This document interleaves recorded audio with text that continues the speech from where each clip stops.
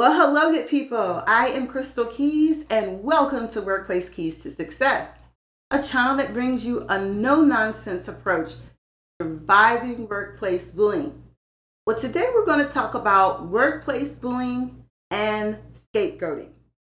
Have you ever been labeled as an underperforming employee? Most likely, you are the target of scapegoating. I want to share an 8-step process, 4 steps via questions to safeguard you from becoming a scapegoat, and 4 steps if you are smack dab in the middle of being a target of scapegoating.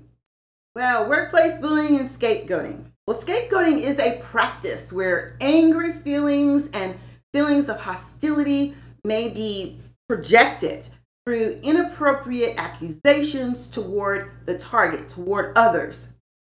Scapegoating is a form of bullying. Believe it or not, scapegoating is a massive social challenge, adding to the already chaotic world. Scapegoating is also executed on groups of people, so not just individuals. The groups of people via prejudices, stereotyping. From a general perspective, some cultures, ethnic groups, and minorities have been scapegoated by society members. The truism is that the offender is probably an individual above you, like a supervisor, a manager, or maybe even an owner. The target is left feeling distressed and receives misguided blame, defamation of character, and criticism. Also, distorting facts is synonymous of the feature of scapegoating. Well, for the target, these are extreme complexities in fixing the impacts associated with scapegoating. So let's dive into the 4 steps to aid in the untanglement of being scapegoated. First, you need to investigate. Establish the reasoning behind everything that has been occurring. What is the attempted accomplishment of the offender? Number 2, document. Don't accept the blame. Document the facts: who, what, when, why, and how. Oppose those self-justifications we sometimes do. Number 3, communicate. Speak up. Voice your concerns. Prepare to clearly and openly communicate what has happened. Communicate. You will not stop talking about it until it stops. Number 4, act. Proceed. Take prompt action. Deceit will run quickly.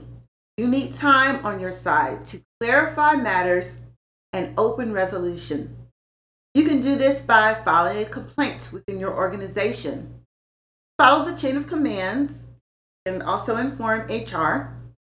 And depending on how egregious the scapegoating is, you can also file a complaint with your Civil Rights Commission's office and EEOC. Of course, with all methods of bullying, know that workplace bullying can end with you. Stand up for yourself.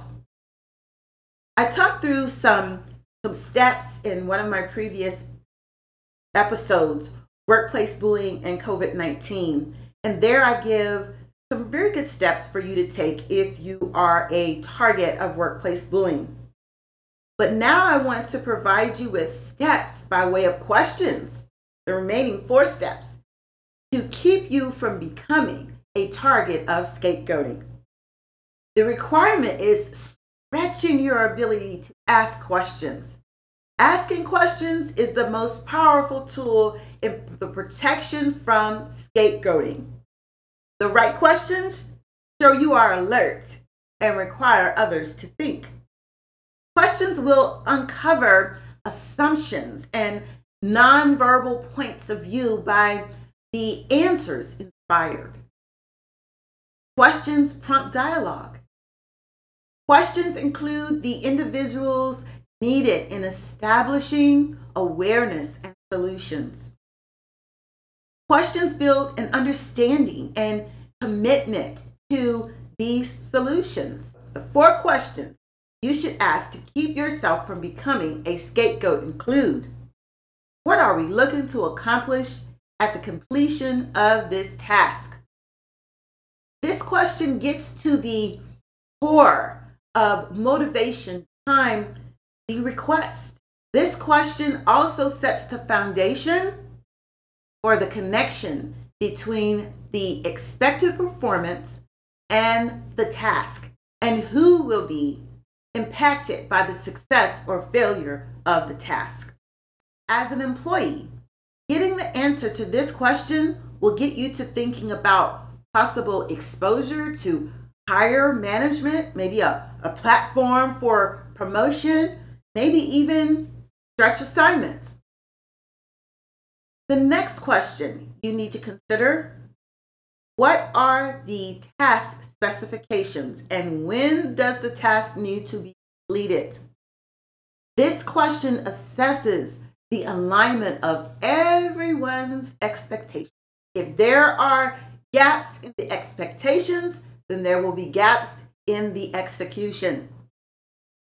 This is the time to address concerns about the bandwidth constraints. Are there any bandwidth constraints? The next question: what tools and resources are available to execute the task successfully? This question identifies any gaps in skills, knowledge, and tools, resources. This is also the time to confirm who participates in the task and what each contributor is executing.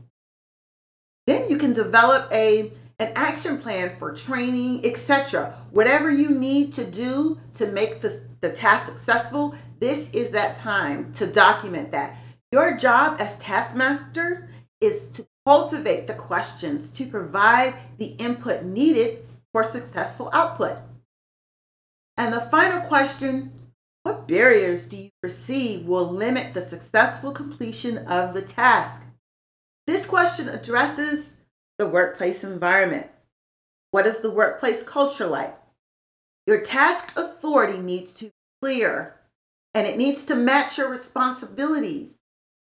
In other words, you need to be given the authority to complete the task successfully. That is very important. Oftentimes that doesn't happen.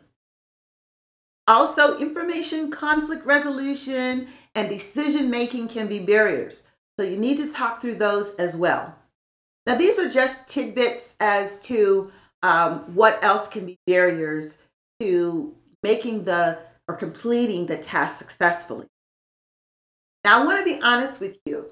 I have read and researched that narcissists do not like questions.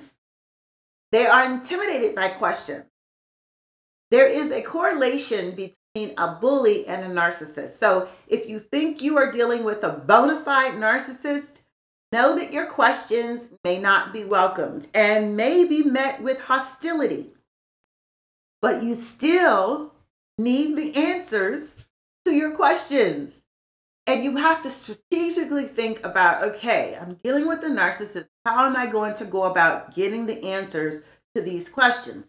Well, some advice, because I've gone through this before, maybe only ask a question a day, one question a day.